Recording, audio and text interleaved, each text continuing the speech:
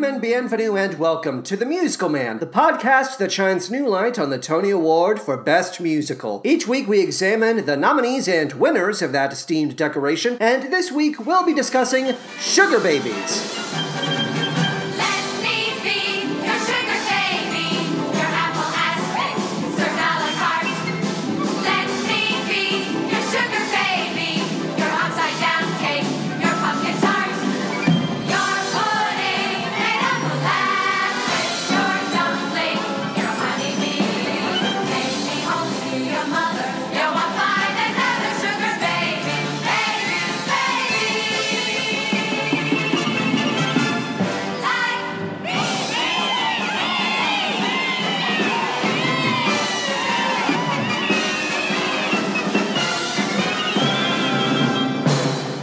But first, how are we doing? As always, I hope this, the latest episode of The Musical Man, finds you well. I would like to talk about a gift that was given to Benny and I shortly before we began this recording session. I was delighted. I am over the moon because we got a special guest appearance from Patty's baby. Oh, how I love to see Patty's baby in the form of pictures or through Zoom. And today, we got the baby through Zoom because the baby wanted to show us their drawings. And I gotta tell you, I know that the baby is quite small, quite young, but I would like to say, and I don't think this is an exaggeration, I do not feel I am being hyperbolic, but I think these drawings are fantastic. I find them to be beautiful, and I would be honored to have any of them on my fridge. The baby was so proud to show us because the baby, I think, at this point, understands that Mama Patty has friends that live inside the computer.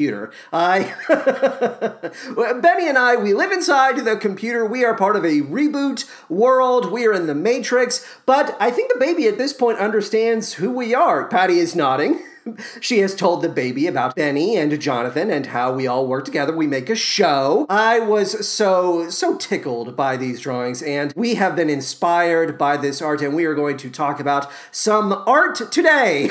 Oh boy, I might be stretching the term when talking about Sugar Babies. I don't know if we want to elevate this to the height of an exhibit within a gallery. I don't know if we're putting Sugar Babies on that sort of pedestal, but I am feeling very happy in light of this exhibition of ours. We took a tour of an art gallery filled with the baby's drawings, and now it is time to talk about Sugar Babies. We saw the baby, and now we're talking about Sugar Babies. Okay, that's a connection I just now made. I'm already schwitzy. I think that's what's going on. I'm excited. I am feeling very inspired, but I'm also sweating. Sweating is what I am doing. Let's do the show facts. Let's go right into those show facts. Wait, no. We can't go into the show facts. Oh boy. I have a follow-up regarding our most recent main feed subject, Take Me Along. So, in the 1980s, here we go, a revival of Take Me Along premiered at the Goodspeed Opera House in Connecticut before transitioning to the Schubert Theater New Haven and the Kennedy Center. When it finally premiered on Broadway at the Martin Beck Theater on April 14th, 1985, the company had nearly 7 months of on-the-road experience under their belts. But fate is a cruel mistress, and the revival closed after a single performance. That's one performance. Uno, that had to have hurt. For the purposes of this 1985 revival, the Nightmare sequence, what I refer to as the Nightmare sequence, that once served as the opening of Act 2, was replaced by a song. I found this to be very compelling in a weird way. A song called If Jesus Don't Love Ya, Jack Daniels Will. Based on my findings, this song does not exist in any form online. I should probably point out how the Nightmare sequence is officially known as the Beardsley Ballet because it stars our dear friend, the Beardsley Dwarf. You remember us talking about the Beardsley Dwarf. Oh, Beardsley Dwarf, fetch me a dream. Oh boy. Now it's time for the show facts. Let's do it. Show me the show facts now. Okay, yes, let's do it now. Sugar Babies was a 1980 nominee for the Tony Award for Best Musical. It opened on October 8th, 1979 at the Mark Hellinger Theater and ran for 1,208 performances, making it the 89th longest running show in Broadway history as of this recording. Peter Schaefer's Equus is number 88 with 1,209 performances. performances, and previous subject Guys and Dolls is number 90 with 1,200 performances. The Book of Sugar Babies, well, let's get into this. The show was conceived by Ralph G. Allen and Harry Rigby, and then we have sketches based on traditional material. That credit is given to Ralph G. Allen. Though they would ultimately receive credit for creating Sugar Babies, Allen and Rigby were actually brought in as replacements for a married couple. Their names were Norman and Dominique Abbott, who not only came up with the show's concept, but were in the rehearsal process when star Mickey Rooney, spoiler alert, had them fired. You're fired. The resulting lawsuit ended with the Abbotts receiving a six-figure settlement. Good. I'm glad that they got paid. The music of Sugar Babies was written by Jimmy McHugh, and the lyrics were written by Dorothy Fields and Al Dubin. We're also pulling songs from the canon from old trunks. We have additional music by Arthur Malvin, Jay Livingston, Ray Evans, George Oppenheimer, and Herbert Stothart. We have additional lyrics by Malvin, Livingston, Evans, and Oppenheimer, as well as Eugene West, Irwin Dash, Ted Kohler, and Jack Frost. Brr. The directors of Sugar Babies, well, this is a slightly complicated situation as well. We have a supervised and staged by credit, which went to Ernest Flatt, and then all of the sketches within the show were directed by Rudy Tronto. Everything's a little complicated with Sugar Babies. The musical director was Glenn Rovin, and orchestrations were by Dick Hyman. Choreographer Ernest Flatt, scenic design Raoul Peña Dubois, lighting design Gilbert V. Hemsley Jr., sound design no sound design, costume design Raoul Peña Dubois, hello again, and the original Broadway cast was as follows. We have Ann Miller, who you might know from such films as You Can't Take It With You, Kiss Me Kate, the motion picture, and Mulholland Drive. We have Mickey Rooney, which we already spoiled for you, Broadway debut for Mickey Rooney, surprisingly. You might know him from any number of projects, but I like to think we cherish him. Oh, how we cherish his performance as Mr. Yunioshi in Breakfast at Tiffany's. What a sensitive portrayal. We have Tom Boyd, Jack Fletcher, and Jillian Peter Leeds, Jimmy Matthews, Scott Stewart, Sid Stone, and Bob Williams. We have an additional 4 cast members who make up... This is officially known as the Gaiety Quartet. Here are the 4 people who make up the Gaiety Quartet: Jonathan Aronson, Eddie Pruitt, Michael Radigan, and Jeff Veazey. And finally, we have the Sugar Babies Ensemble. Here are your Sugar Babies: Laura Booth, Christine Busini, Diane Duncan, Chris Alia, Debbie Gomez, Barbara Hanks, Jerry Kansas, Barbara Mandra, Robin Manus, Faye Fujisaki Marr, Linda Ravinsky, Michelle Rogers, Rose Scudder, and finally, Patty Watson. As always, I apologize if I've mispronounced any first or last names. There isn't a lot of diversity within the core company or the ensemble of Sugar Babies, from what I have seen. And by that, I mean the cast is aggressively white. The vast majority of the people in this show are white. And you might say, well, they were trying to recreate the era of burlesque. We really haven't gotten into this yet, but it is a burlesque review. That's what Sugar Babies is. And you might say, well, the majority of the people who did burlesque back in the day, they were white. You can't blame them. I can. Yes, I can. That is a terribly convenient justification for gatekeeping. I do not understand how that is used as a reason for blocking out whole groups of people. There are no black people in this show, from what I can tell. And that is, do not come at me with that excuse. We have to recreate an era. Every tradition must be upheld, including the racism. No black people allowed back then. No black people allowed now. That's so fun. That's so convenient for everyone involved. While on vacation, Rooney was temporarily replaced by the Rat Pack's Joey Bishop, Eddie Bracken, whom many a millennial would know as Mr. Duncan, the toy shop owner from Home Alone 2, Lost in New York. He has many credits beyond that, but I'm just going for a millennial frame of reference, and also confetti-loving comedian Rip Taylor. Miller's only replacement was Helen Gallagher, who had previously appeared on Broadway in Sweet Charity, Guys and Dolls, Mame, and several other high-level productions. Rooney and Miller would reunite in 1985 for the second national tour of Sugar Babies, which featured a 20-year-old Jeff Dunham. Yes, that Jeff Dunham. He was among the cast. Dunham was formally summoned to the dressing room of Rooney at one point, who informed the ventriloquist that guys like him only appeared in Sugar Babies so guys like Rooney could change their costumes. Sounds like a fun conversation. Listen, motherfucker, guys like you are only in shows like this so guys like me can change their diaper. I mean their costumes. My costume for this scene just so happens to be a diaper. Our old friends Carol Channing and Robert Morse, who passed away earlier this week, I'm sorry to report, spearheaded the original 1980 national tour, which was short-lived, unfortunately. We cannot forget to mention our old friends, and that is why I had to give a shout-out to Carol and Robert. Hello. Hey, what about the Tony nods? You're not going to forget about those, are you? No, of course not. Sugar Babies was nominated for the following Tony Awards: Best Musical, of course, but also Best Book of a Musical, Ralph G. Allen and Harry Rigby. Best Original Score, Arthur Melvin. Best Actor in a Musical, Mickey Rooney.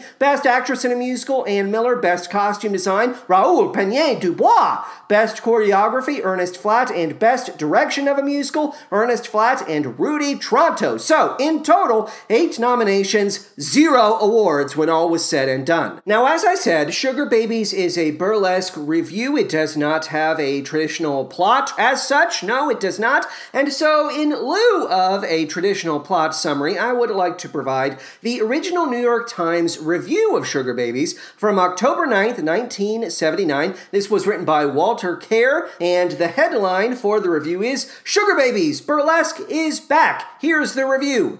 Every once in a while, during the new scholarly disquisition on the art of burlesque, Sugar Babies, I found myself humming Have Yourself a Merry Little Christmas, and for a while I couldn't figure out why. I knew it wasn't because I'd heard the tinkly old song in another show earlier in the week. Here's a question from me, the musical man, if I may interrupt my own recitation, my own oratory. What show is he talking about? What other show featured Have Yourself a Merry Little Christmas? I'm confused. I tried to figure out what that could have been. I could not figure it out. Back to the review. Then at last I figured it out. It's because Mickey Rooney now looks like Santa Claus. Not at first he doesn't. As the curtain goes up at the Hellinger to a surprisingly gentle musical strain from the sometimes disorderly pit, we're looking at a kind of chaste abstraction, a giant brown coat, marked here and there with floating black rectangles. When the coat finally turns around to grin at us, we do see that it's Mickey Rooney, the grin all rubbery and the rest of it as malleable as unbaked gingerbread. Hello, it's the musical man again. What a terrifying picture Walter Kerr has painted for us. A giant abstract coat that turns around to smile at us, and within the coat is a unbaked gingerbread man. Yeah, I don't have the shimmy shams at all. I'm not quavering in my boots. Back to the review. But it's not until he starts stripping things away during a Jimmy McHugh tune bluntly called A Good Old Burlesque Show that he begins to resemble S. Claus or T. Belch or S.J. Falstaff or possibly Bozo Snyder. The new illusion may be due to the fact that Mr. Rooney's proportions have ballooned a bit since we shared his tears in Boys Town. The present production does not resemble Boys Town. If I may interrupt again, hello, it's me, Jonathan. Boys Town is a 1938 film in which Spencer Tracy plays a Catholic priest who establishes a home for boys. It is very, very, very loosely based on real events. I honestly have no idea who Walter Kerr is referring to when he cites T. Belch or S.J. Falstaff. If anyone knows, please help me out, clue me in. Oh, back to Walter Kerr and to the question of why Rooney resembles Santa. This is a very important question, I guess. Back to the review. It may be due to the fact that Rooney strips all the way down to his very red long underwear. It may be due to the fact that his hair, when we see it, is scarcely more than 3 triangles of white fluff standing straight up over his ears, perhaps in fright at how little is left of it. And it may just be due to the fact that he is bringing us presents, including Ann Miller, to whom we will get. Just be patient. The occasion is essentially a Rooney occasion. It seems to me extremely unlikely that anyone would have shaken the mothballs out of 60-year-old burlesque routines and done them throttle open and all flags flying without him. And the indefatigable Rooney is exactly as energetic and exactly as talented as he was when, at the age of 3 or 4, he rammed a cigar into his mouth, raked a derby over his brow, and made a star of himself, which is very, very energetic and even more talented. If I may interrupt once more, Walter Kerr is making reference to the Mickey Maguire shorts, which were produced from 1927 through 1934. Rooney, who was known as Joseph Ewell Jr. at the time, would have been around 7 years old, actually, when the first short, Mickey's Circus, premiered in theaters. Rooney's name was legally changed to Mickey Maguire in order to help his employers win a copyright lawsuit. That idea, that gambit, did not work out for the studio, but Rooney continued to refer to himself as Mickey Maguire until he was 12. People had to sit him down and say, "You cannot keep referring to yourself as Mickey Maguire. You are 12. This is demented." Did I mention the Maguire shorts were based on a comic strip called Toonerville Trolley? Toonerville Trolley. Yeesh. Back to the review. Rooney's talent is applied in Sugar Babies to materials that were never meant to be lofty, but that have been authenticated by a professor from the University of Tennessee. What can the University of Tennessee be thinking of, as if I didn't know? I don't know what that means. And whose own educational background includes Amherst, Yale, and obviously various other places. Name Ralph G. Allen. What a weird paragraph from Walter Kerr. I don't know if I'm a fan of his writing style. The jokes our granddaddies thought spicy, and Mr. Rooney's look of horror as a double entendre escapes him is hilarious. He also has deeply satisfying ways of getting rid of bold, bad, nostalgically heartwarming puns, kicking one of them into the wings with a backflip of his blinding white shoes, showing another his flexed muscle to send it leaping over the footlights and straight up the aisle. The sketches follow suit. Courtroom. Mr. Rooney literally flipping his rippling judge's wig as he bounces from the bench to run his ardent nose up murderous Ann Miller's most remarkable leg. Schoolroom. Miss Miller whacking Mr. Rooney with a rolled-up newspaper until his curly wig flies off, probably to scurry around the block and take up residence at Annie.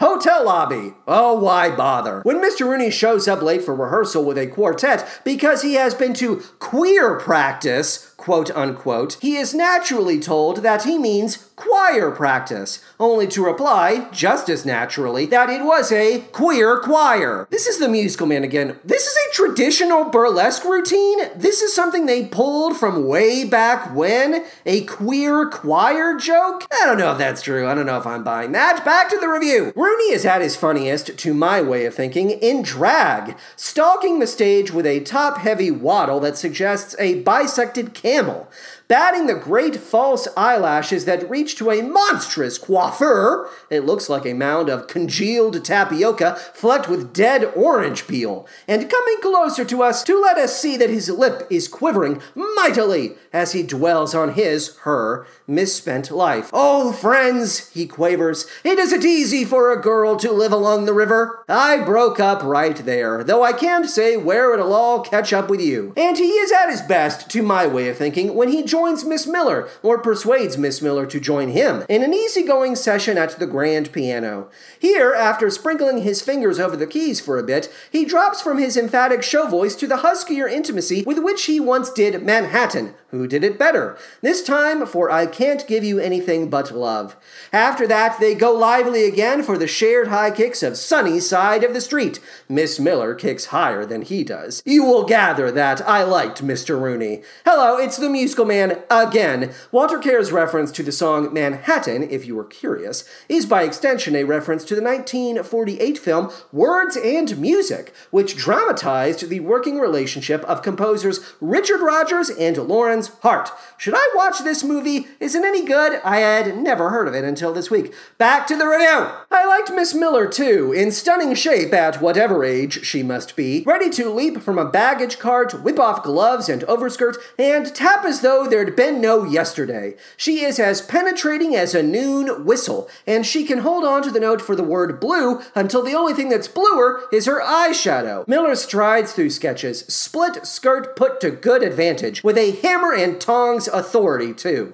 The comics and straight men are a fast-talking lot. She keeps pace with a cool, haughty, handsome authority. Are there any misses in the grab bag? Yes, a few. There's a pitchman selling candy and imported photographs who has to labor at the old jests instead of jauntily tossing them skyward. But how much are you going to cavil about an entertainment that is so purely as things once were? The way things once were includes a fan dance in a blue grotto, a tall blonde in a Greek temple who attracts doves by singing to them, 16 by my count, a minstrel show in black light with only green banjos and purple gloves visible, and a patriotic finale in which the stately showgirls parade with frigates in full sail perched on their heads. Is a joke made about that? Yes. Raoul Penier Dubois' settings are painted and even wrinkled to suggest whatever burlesque wheel he favored, and his costumes, spider webs of pearls, plumes so high I thought only horses could manage them, boast a nice slapdash smirk. Directors Ernest Flatt and Rudy Tronto worked the company and material as though arthritis had never been invented, and I had a grand time. Thank you. The end! That's the end of the review. Hello! For the purposes of this episode of The Musical Man, I listened to the 1979 original Broadway cast album of Sugar Babies.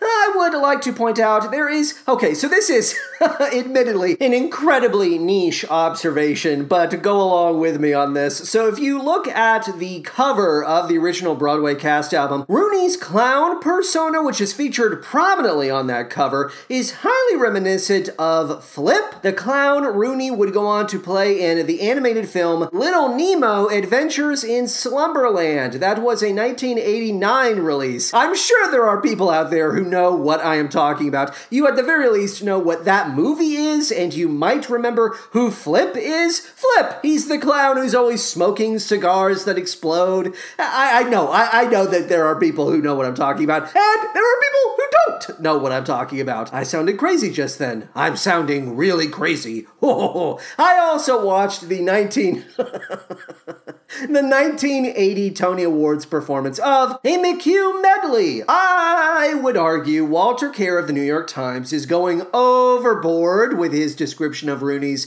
appearance. It's a little unfair, but I have to say the man does look old and rumpled. I will give you that. Like he just fell out of bed and into a suit before being pushed on stage. That sleepy time tea quality extends into his opening serenade, which Ann Miller eventually shoves to one side so she can abruptly drop an atomic bomb on the crowd, and it's great. The pipes are calling indeed. Thank heavens for Ann Miller. She wound me up and left my teeth chattering during this performance, and Mickey appears similarly energized by her presence. He's bouncing around like a wayward meatball, now who's being unfair, pegging out dance steps like a proud rooster. Okay, now I just sound like Walter Kerr. Watching them dance together is a delightful experience, even if it's clear Miller could fly higher by cutting Rooney loose, as if he was ballast on a hot air balloon. Let us begin our deconstruction of the Sugar Baby score with a clip from the opening number, A Good Old Burlesque Show. Hit it!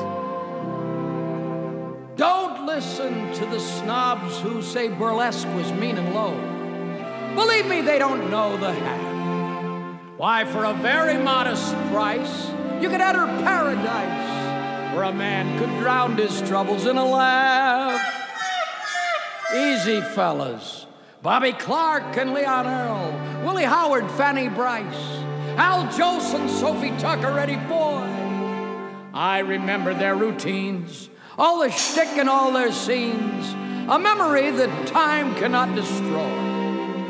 There were chorus girls and jugglers and a sentimental tune illustrated by a lantern slide. Say, friends, no fun was ever greater.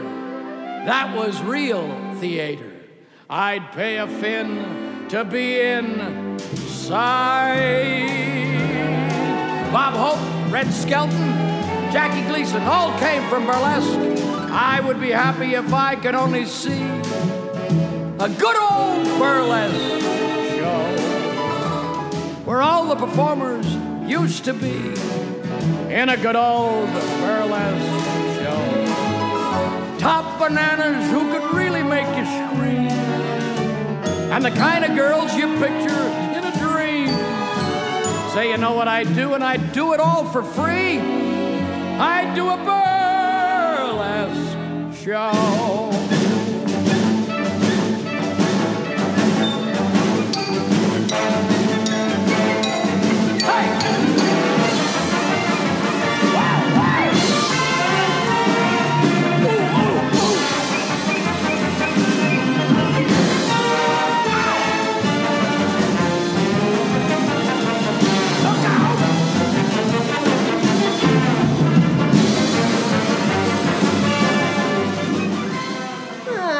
Sneering, sniveling snobs would have you believe burlesque was nothing more than tawdry smut. Untrue. Now, for your entertainment pleasure, 2 hours of tawdry smut. Like, come on already. Dick and titty jokes are Sugar Baby's raison d'etre. I don't see why we have to pretend otherwise. It was a pure time. Ooh, we were so clean back then, you have no idea. Shut up. This is a perfectly serviceable way to begin the evening, I suppose. I don't understand why Ann Miller can't be a part of that opening number. Very confusing. Well, wait a minute. I do believe maybe she comes in at a certain point, but she's not featured prominently. And if this is supposed to be a two-hander, a proper two-hander, I think she needs to be right there with Mickey Rooney, center stage, at the beginning. It should be a duet, and it's not, which is very, whoa, and it's not. Well, that was fun. So anyway, let's move on to the Travelin' medley. We are going to hear a bit of In Louisiana, and I feel a song coming on. We will not be hearing from Going Back to New Orleans. So if you were looking forward to that, I apologize in all sincerity. Let's go.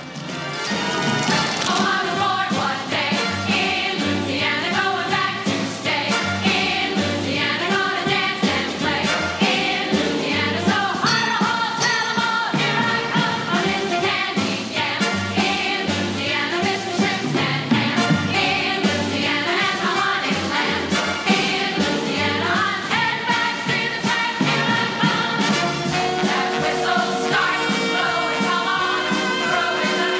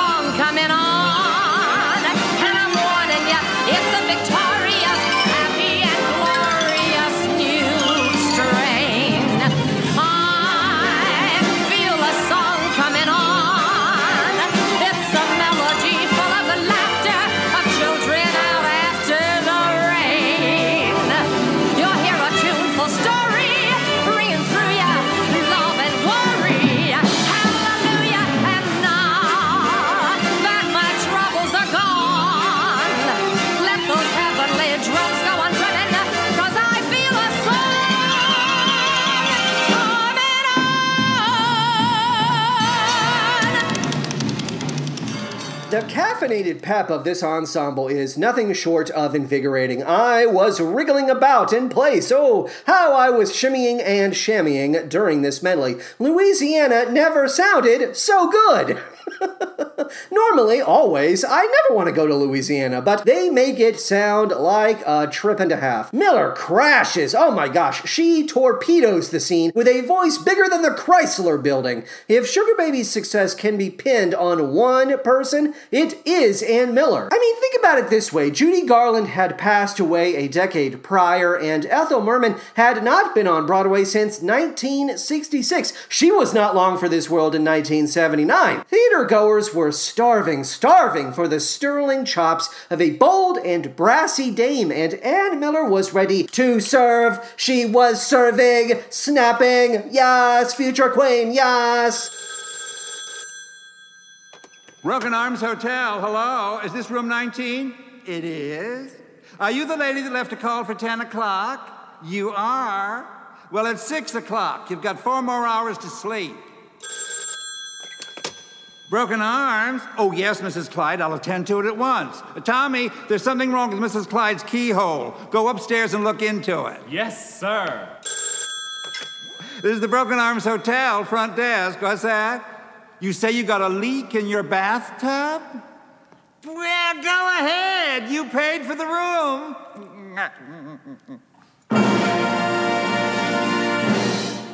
So what you just heard is one of several examples from the Broadway cast album of the Sugar Babies sketch material. This track is known as the Broken Arms Motel, and I hope that you were just tee-heeing and giggly-gooing in your little seat. Oh, how you were tee-heeing and giggly-googling. Can someone... giggly-googling. I hope that you are disgusted, because I am disgusted by myself. Can someone please explain to me the leak in your bathtub joke? I will repeat it in case it went right by you. I'm sure that it did. You say you've got a leak in your bathtub? Well, go ahead. You paid for the room. What is that joke? Not since Chinaman for Shirts have I been so confused. Man, 2 shows in a row where the jokes come at me and...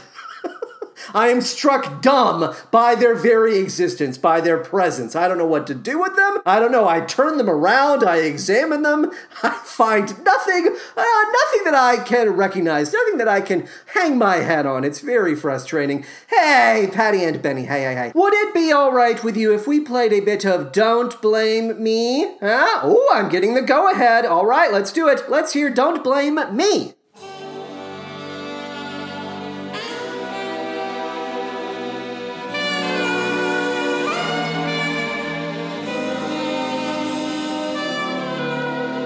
Ever since that lucky night I found you, I hung around you just like a fool, falling head and heels in love like a kid out of school. My poor heart is in an awful state now, but it's too late now to call a halt.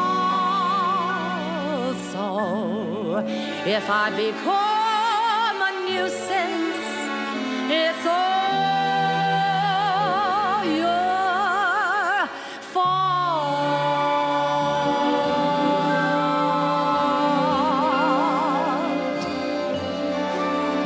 Oh, don't blame me for falling in love with you. I'm under your spell, so how can I help it? Don't blame me. Can you see when you do the things you do? If I can't conceal the thrill that I'm feeling, don't blame me. I can't help it.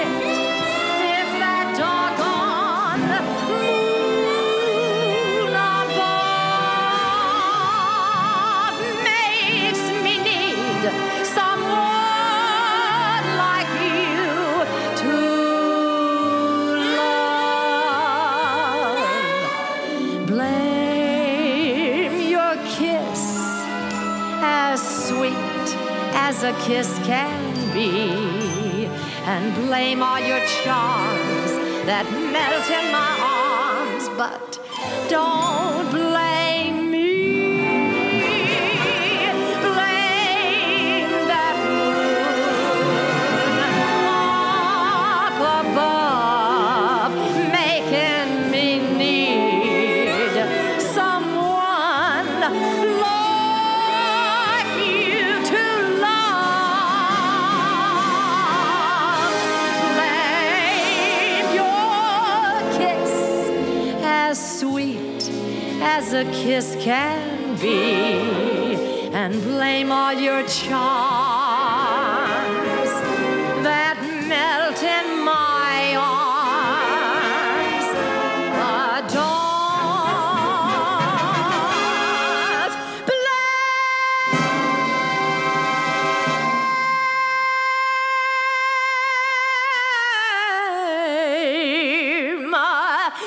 me.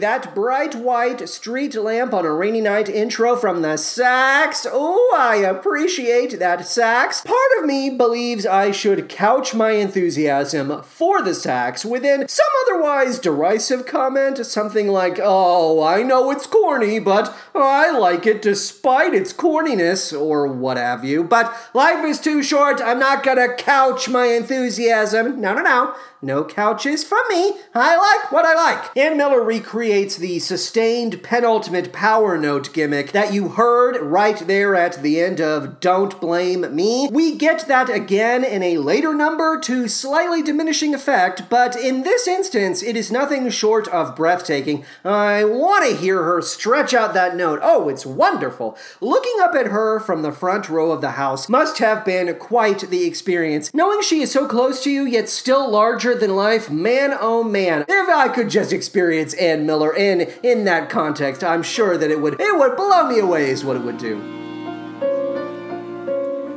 Hey, look at me tending bar. I should have been a star. You know what? I had what it takes, but I couldn't get the breaks. That's just the way things are. I need a wrinkle that's up to date.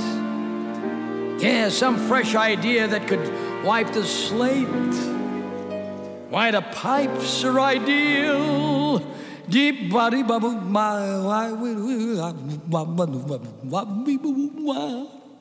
when you got it, you got it. The legs are like steel. Ouch, ouch. Maybe it's not too late.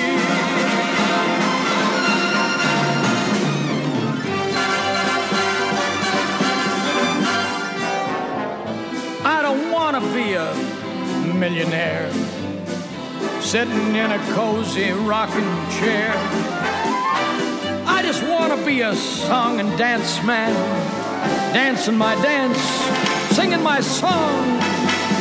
I don't care to make a pile of dough. Let me smile and let me stop the show. I just want to be a song and dance man, dancing along my way. Oh, Mr. Leader, please fix me up some Dixie melody. And when I strut my stuff, tell the orchestra to cut. Turn on that spotlight. Let me be a Yankee Doodle guy. Let me wave the flag and wave it high. I just want to be a song and dance man. Give me a stage, give me a chance. Just let me dance, dance, dance. Hey! You want to know know what I find funny from I'm Just a Song and Dance Man? It's not exactly bowling me over. I'm not shitting myself. But I do like the way Mickey Rooney delivers that nonsensical baby talk scat riff, that and he follows that up with, when you got it, you got it. That's funny. Honestly, Rooney probably would have been happier as a bartender. As you might recall from Walter Kerr's review, there is a sketch in Sugar Babies that features Rooney as a schoolboy and Ann Miller as a teacher. She smacks him around a little in that sketch, a moment which fills all of 2 seconds, but let me tell you, if you know anything about Rooney's life, that is fairly hard to sit through. He was the victim of elderly abuse. He was also accused of domestic abuse in his own right, okay? It's hard to engage with this material when you know what showbiz did to Mickey Rooney and the people around him. Maybe it's better if you just wind up tending bars somewhere. Showbiz is it's a poisonous root. It can be, certainly for many people. It can bring out the darkness within you that was always there. I like the idea of Rooney just being a bartender, maybe. Maybe that would have been a better life, instead of being in the movies at the age of 7. That is too young, maybe. Maybe? No, obviously. Too young! Patty, Benny, should we hear a little bit more sketch material from this show? Fine? Yes? Okay. Let's hear the track Father Dear, / The Boss Upstairs. Yes? What is it? Father, dear father, don't stay up late. It's Friday night, and we've got a date. I'm going out with a boy named Joe. He's gonna take me to a picture show. Have a good time, dear. I'm going out with a boy named Pete. We're going to the Ritz to get something to eat. Have a good time, dear. I'm going out with a boy named Chuck. You get right back upstairs and go to bed. How much is a nice filet mignon? 62 cents. 62 cents? I'll take it. And how much is a bottle of your finest imported champagne? 23 cents. 23 cents? How can you charge these ridiculously low prices? Very easily. Right now, my boss is upstairs with my wife. And what he's doing to her up there, I'm doing to him down here. I mean, oh boy. Can you imagine? Here's a question I would put to you, the listener. Can you imagine doing some of these sketches for 3 years? 3 years. 1, 2, 3 years of your life. I'm not saying they're awful or anything, but they ain't exactly sizzling on the stovetop either. I'm pretty upset over the exclusion of the queer choir routine. Is that the Gaiety Quartet? I'm just now making that connection. Where is the queer choir routine on this album? You didn't include that? Why not? I want that on the record, goddammit. I want to hear Mickey Rooney say the phrase queer choir. Hey, let's close out. Let's close out this deconstruction of the score with a clip from the McHugh medley, which Rooney and Miller performed, of course, on the Tony, as part of the Tony Awards ceremony, I should say. They also did this basically on every show that would have them, but I like this. I like this section of the show. I want to hear Rooney's serenade. I want to hear Ann Miller shove him aside so she can drop that atomic bomb. So let's hear it. Let's do that now. I can't give you anything but love, my baby. That's the only thing I've plenty of, Annie. Dream a while, scheme a while, Annie, you're sure to find happiness, and I guess all those things you've always pined for. Gee, I'd like to see you looking swell, my little baby. Diamond bracelets Woolworth doesn't sell, my little baby. Till that lucky day, you'll know darn well, baby, I can't give you anything but love.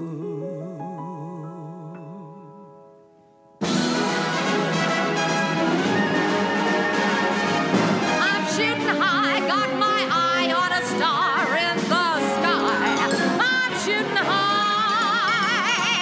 I'll never stop till I get to the top.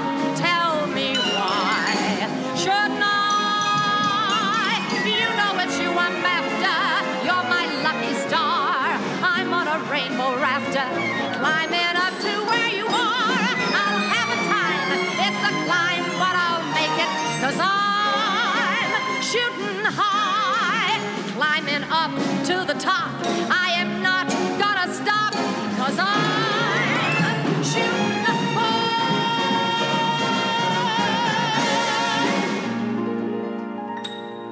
I wandered today o'er the hills, Maggie, to watch the scenes below. I don't believe what I'm hearing. The creaking old mill, Maggie, we knew so long, long ago. Little Gene Austen, hey, what? Mickey, that was terrible. Can't you see the glint in my eye? Ah, 'tisn't the glint in your eye. What is it, Annie? It's the tilt to your kilt. What the hey? Thank you very much, Penny and Benny. You know, this is the point in the show where we would normally hear from our sponsor, 5678 Coffee. But we have a brand new patron. Oh, their name is Greg. Hello, Greg. And as a $10 a month patron, I believe, yes, that's correct. As a $10 a month patron, Greg is entitled to a musical shout out. And we have a very, very special musical shout out for you, Greg. Take it away, musical shout out. No, thank you very much, but I only consume High Point coffee. None of that 5, 6, 7, 8 stuff for me. No. Let's just go right into it. All right, Greg. Hello, it's me. Hello, Greg. Now, I'm sure you're like most of the people I know up in heaven. This is Betty Lauren Bacall. Lauren Bacall here. And, you know, before I came down here, they said, the angels up there, they said to me, Lauren, Betty, why go back to Earth for a simple musical shout-out? Well, I would say to them, I've always known coming here was the right decision. I simply had to make your dream a reality. And frankly, Greg, my record speaks for itself. I think I can look back and safely say I was right in coming here, right? That's right. I mean, even in my personal life, I've always made the right decision. When I married Larry, I was 18, he was 20. We were both journalism students in Missouri, and all he wanted to be was William Allen White. I had a job at a local TV station. I was only doing the weather, but some network executive happened to see me one night. So I knew I had to go to New York, and Larry would be happier editing a newspaper in Colorado or somewhere, so it was time for a break. And though we both still cared for each other, he had to go his way, I had to go mine, so the split up was not a mistake. Now Larry's remarried and blissful out west, and I love my career. It was all for the best. Need we even mention my professional life? When I started doing hard news, those decisions weren't easy, you know. I remember interviewing Nasser and saying, look, Kamal, do me a favor and do not invade Israel, but no, he went right ahead. Then there was Ehrlichman and Haldeman. I said, boys, you've got to tell the truth. What did they do? Lies, every word that they said. Then Alexei Petrakov, the Russian dancer, said he was bored out of the Bolshoi. I told him to defect, but he was too meek. Now a friend of mine just got back from Moscow, says he's frustrated, unhappy, and dancing Spartacus 4 times a week. Now a bracket I'm not, but doesn't it show my margin for error is exceedingly low? So the next time someone says Lauren Bacall would never do a musical shout-out, right? You look 'em square in the eye, Greg, and you say, wrong!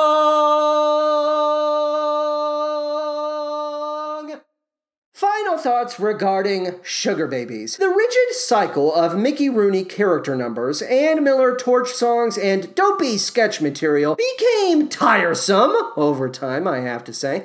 But I stand by my praise of Ann Miller, and if I was around in October 1979, it must be said once more, I would have bought a ticket to see her. Is her makeup a categorical fright? I haven't said as much prior to this moment, but I will say that yes, we could have reined in the makeup makeup a little bit. It's true. Now, in 1980, the winner of the Tony Award for Best Musical, as a reminder, was former subject of the main feed, Evita, Evita, Evita. And the additional nominees that season were A Day in Hollywood, A Night in the Ukraine, and Barnum. We haven't talked about those shows, but we will. The question is, did Sugar Babies deserve to win the Tony Award for Best Musical over Evita? Are you fucking kidding me? No, absolutely not. It is now time to rank Sugar Babies against all of the other shows we've talked about here on the main feed. I am going to place Sugar Babies at number 96. That is between Cats at number 95 and Pump Boys and Dinettes at number 97. As always, if you want to take a look at this list of ours, our ranking list, go to twitter.com/musicalmanpod, find our link tree. You can access our spreadsheet via that link tree, and the second tab of said spreadsheet will give you all the ranking info you want. We have one piece of show-related ephemera for you this week. It is a 1980 interview with Carol Channing regarding the Sugar Babies national tour, the first national tour from 1980. Yes, I liked this interview a lot, and so I wanted to share it with you. Let's hear that now. Show has obviously been a great success, but I was amazed to hear you tell me that you're still making changes almost daily. Sugar Babies has been a great big hit on Broadway. It's the biggest, fattest hit that there is. Mickey Rooney and Ann Miller. No other show comes near it. But they couldn't possibly duplicate Mickey Rooney and Ann Miller. That would be, there just aren't two other people like them. So they went another way entirely and got Bobby Morse and me. And it isn't, they don't use the same sketches.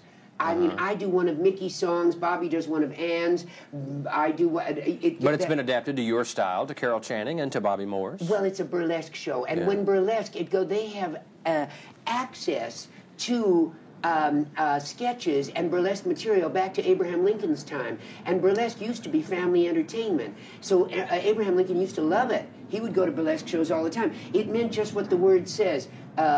It meant burlesque. It meant satire, spoofing, something going on at the time. Well, this is almost Americana history is what it is. But then in 1930, the Minsky got a hold of it, and put all the filthy jokes in, and they got to playing for derelicts and winos and poor nude girls standing there freezing to death on stage and all that. And it killed burlesque. It just went down, down, down. But burlesque, before the Minskys got a hold of it, was family entertainment. And that's what we've got. So we've got, I'm up to my eyeballs in chimps, and in we have this chimpanzee act, which is marvelous, and the doves. They have doves. And you're throwing knives, and you're doing all sorts of. Well, I know. You saw it. Yes, I've seen. Poor Bobby Morse. I throw knives at him. The first we broke it in here in Dallas. It was our opening night, and I was scared to death to throw those knives at him. He just stood there like a soldier and let me throw. He trusts you, Carol. Yes. Yeah, and also blind faith or he something. doesn't want to lose the audience, too. He wants his laugh. Now, at this point, we would typically take a ride on the musical carousel to determine what show we talk about next. But because Greg is our $10 a month patron, our latest patron at the $10 level, he is entitled to pick the next subject of our main feed. Yes, what did Greg choose? Well, this is the 1982 winner of the Tony Award for Best Musical.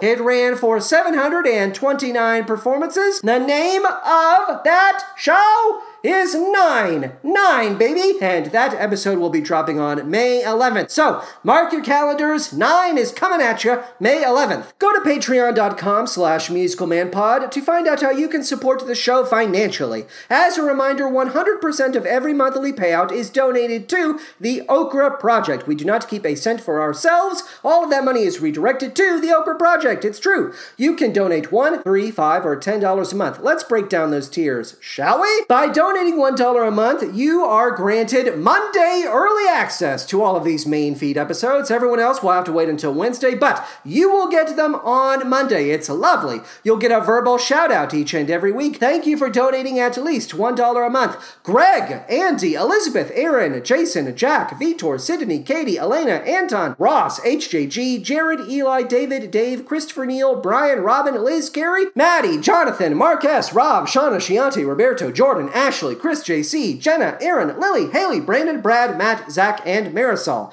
You get 17 bonus episodes regarding the 73rd Annual Tony Awards, a trailer review for the film Cats, The Little Mermaid Live, a full review of the film Cats, Emma at Chicago Shakespeare Theater, Take Me to the World, a Sondheim 90th birthday celebration, Hamilton via Disney+, Documentary Now, original cast album, Co-op, John Mulaney and the Sack Lunch Bunch, Jingle Jangle, A Christmas Journey, Dolly Parton's Christmas on the Square, Arlo the Alligator Boy, a review of the trailer for West Side Story, Vivo, the Tony Awards present Broadway's Back, Diana, and Annie Live. You also get Season 1, that's 12 episodes of Radio Boy, a series for which I check in with myself via the songs, non-musical theater songs I should say, that make me feel more like myself. And finally, within this $1 a month tier, you also get access to the first 12 episodes of M3, the Movie Musical Man. This is a series for which we watch trios of movie musicals that are tied by a common theme. That show is returning October. I don't know if we've announced this yet, but it is officially returning in October of this year, so keep your ears open. The $3 a month tier will net you everything I've already described, plus a musical shout-out in the style of a character, actor, or composer of your choosing. So, if you want to hear from Lauren Bacall again, or anyone else from the musical theater canon, you just need to donate $3 a month, and they will shout out. They will shout you out, is what they will do. Hey, what else do you get in this tier? You get 10 episodes of Wildcats Everywhere, the High School Musical podcast, and a special one-off all about Season 1, the only season, of Julie and the Phantoms. $5 a month will net you everything I've already described, plus you get to stop the musical carousel and determine what show I discuss here on the main feed. That's what Greg did. Greg chose 9. All I ask of you, Seasons 1 and 2, that's 24 episodes of an advice show hosted by the Phantom of the Opera. You'll get that. You'll get access to our Broadway in Chicago review series, the next episode of which is dropping May 4th. We'll be talking about Moulin Rouge, baby. And finally, in this tier, you get Shout About It, volumes 1 through 4. That is a compilation, a compendium, if you will, of 5, 6, 7, 8 coffee ads and musical shout-outs from the first 100 episodes of the show. And finally, last but certainly not least, we have the $10 a month tier, for which you get everything I've already described, plus exclusive announcements regarding future subjects of the main feed. Season 1, that's 12 episodes of The Snub Club, a series for which we focus on Broadway musicals that were snubbed. They were not nominated for the Tony Award for Best Musical. And finally, you get Turn It Off, a series dedicated to off-Broadway musicals. The next episode of that series will drop on May 18th. That will be dedicated to Kid Victory and Jacques Brel is alive and well and living in Paris. If you're listening to the show via Apple Podcasts or Podchaser, please take a moment to write a 5-star review of the show. We want a total of 65 star reviews, and we still only have 53. How sad? How sad? Boo-hoo-hoo. What will happen when we get to 65-star reviews? Well, I will release a special episode all about Disney's Zombies franchise. It's true. You can stream the show via Spotify, Stitcher, or Audible. Podbean is also an option. musicalmanpod.podbean.com. Follow us on Twitter. Oh, what a great Twitter we have, at musicalmanpod, and email me at musicalmanpod@gmail.com. Greg emailed me. We had a lovely back and forth. Thanks as always to Patty and Benny and that baby. That baby is talented, I tell you. An artiste. Alex Green, thank you for our beautiful logo. And Zach Little, thank you for our fabulous intro and outro music.